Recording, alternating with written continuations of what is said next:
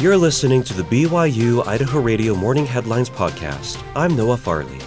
Here are your morning headlines for Tuesday, March 7th, 2023.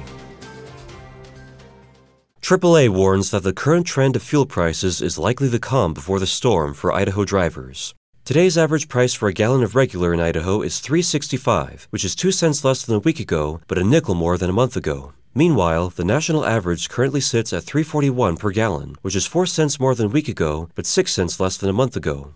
AAA Idaho Public Affairs Director Matthew Conde says that refiners are switching to a summer blend fuel, and because it has more additives to prevent it from evaporating, it costs more to make. He also adds that travel for spring break may lead to a higher price tag for fuel. Idaho has gone from 9th place to 10th place for most expensive fuel this week.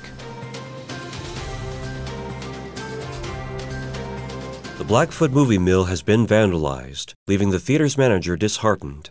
According to the Idaho State Journal, Brandon Lott, the popular local movie house's manager, says the biggest challenge they see in Blackfoot is teenagers not being respectful to the property. Lott and his co-workers have seen a lot of vandalism done to the movie mill.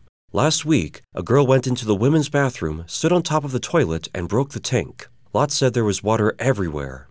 The theater has had to lock the family restroom. Anyone who wants to use it has to ask for a key first. Despite the vandalism the movie mill has had, Lott said he still loves the theater industry, the atmosphere, and seeing the different walks of life that walk through the doors. To learn more about the Blackfoot Movie Mill or to buy tickets online, visit royaltheaters.com/Blackfoot.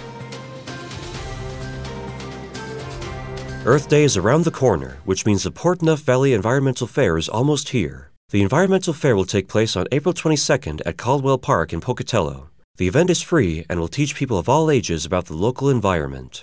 The fair will feature a wide range of exhibits and activities that will teach people about renewable energy, sustainable agriculture, and conservation.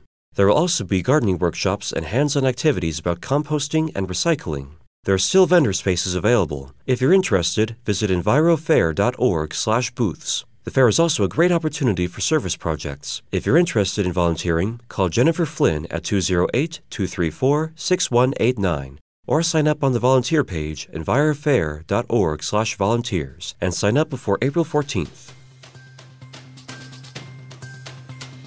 Thanks for listening to the morning headlines for Tuesday, March 7th, 2023. I'm Noah Farley. You can catch more news, interviews, and great content in our podcast feed.